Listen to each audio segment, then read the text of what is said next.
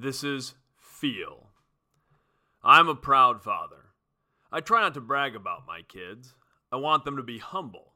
But I am proud. Sometimes we parents are proud of silly things. When my 10-year-old son Mickey wants to participate in our high school running workouts, I am proud. When my 9-year-old daughter Claire wants to paint or draw, I'm proud.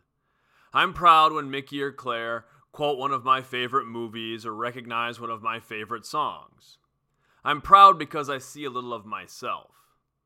That's a bit narcissistic. I want my children to be themselves, but I do enjoy when they like something I like. Maybe pride isn't even the right word for those shared surface-level interests. It's fun when we share interests, but I have a much deeper sense of pride for who my children are as people. Mickey and Claire listen. They do their chores. They're hard workers and they want to be successful. They question things without denigrating them. They have their own styles and their own interests. They help others. They're kind. They're good kids. They're not perfect. I don't expect them to be. They make mistakes, they stumble, they struggle, and sometimes I am a little hard on them. I am always proud of them, though, and I want them to know that. I don't want them to lose their gifts, so I try to reinforce the amazing qualities I see in them. One such quality, one thing I find immensely inspiring is my children's ability to feel. Mickey and Claire connect with their emotions in deep and meaningful ways. That may seem like a simple task, but it isn't. We all have feelings, but too often we ignore them. We bury negative emotions and they rot us from the inside like an apple with a moldy core.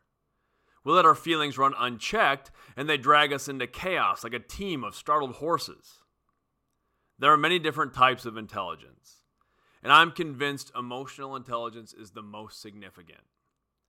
If we are unable to monitor and manage our emotions, we shackle our other aptitudes. We limit our entire existence.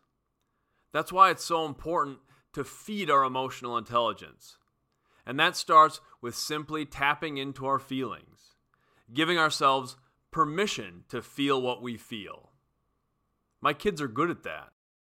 A little more than a year ago, when school doors were closed during the early stages of the COVID-19 pandemic, my kids and I watched Stranger Things together.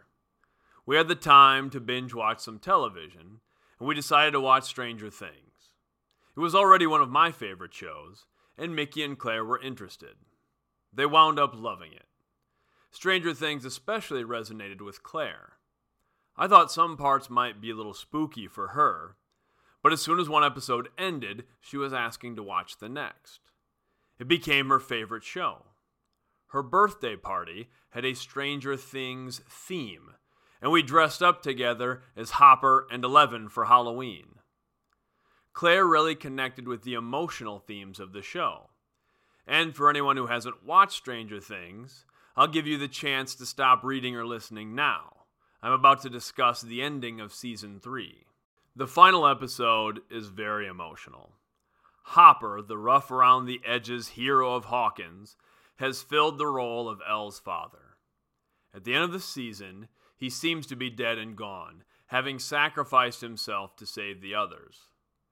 The closing sequence shows Elle packing up her things to move away with the Byer family. She discovers and reads a letter from Hopper. There's a great montage with David Harbour reading the letter as a voiceover. Then, a version of David Bowie's Heroes starts playing as Eleven and the Byers give hugs and say their goodbyes. At this point, Claire was weeping. It wasn't a few sniffles and a blinked-away tear. Claire was snuggled in next to me, sobbing. She got it. She was invested, and she felt the emotional weight of the scene.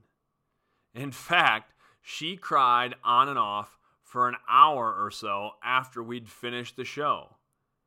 Mickey or I would start inadvertently humming and singing Heroes, and Claire would start crying.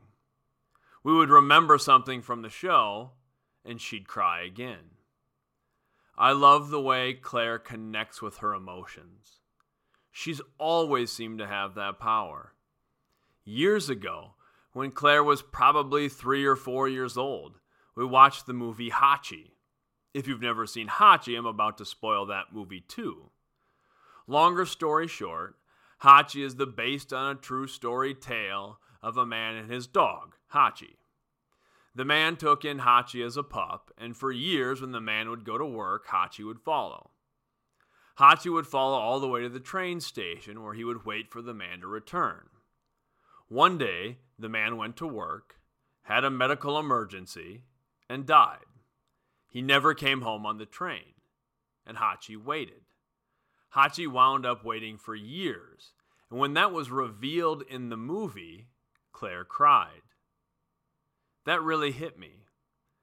I thought the reveal might be a little too subtle for a young child. I didn't know if Claire would understand. She did, though.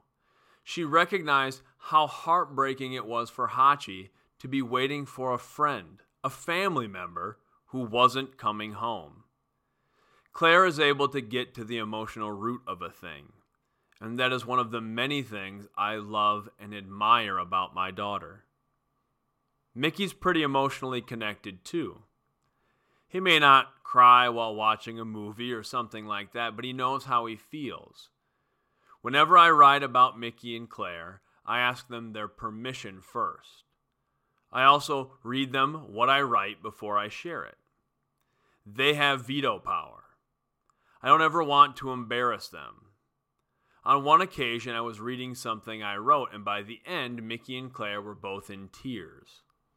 That wasn't my intent, but they weren't tears of sadness. When I asked the kids what they thought, Mickey said, "It was beautiful." I don't think I'll ever get a better review. Mickey and Claire are good at feeling. Maybe all children are.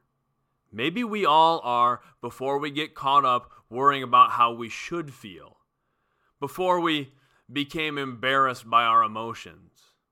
We start out feeling wholly and deeply, but life experiences lead us to shut up and shut down. That's why I'm so proud of Mickey and Claire for feeling their feelings. I want to praise the acknowledgement and expression of emotions. Children often learn to value what is praised, and there may be no skill or aptitude more significant than emotional intelligence. We praise things like throwing a ball or solving a math problem, and that's good, but it's high time we recognize and elevate emotional intelligence. We can make emotional intelligence something to aspire to. We can make it something that is supported and developed. We can make it a central focus of growth and development in all fields, and it starts with the identification and expression of our emotions. It starts when we allow ourselves to feel.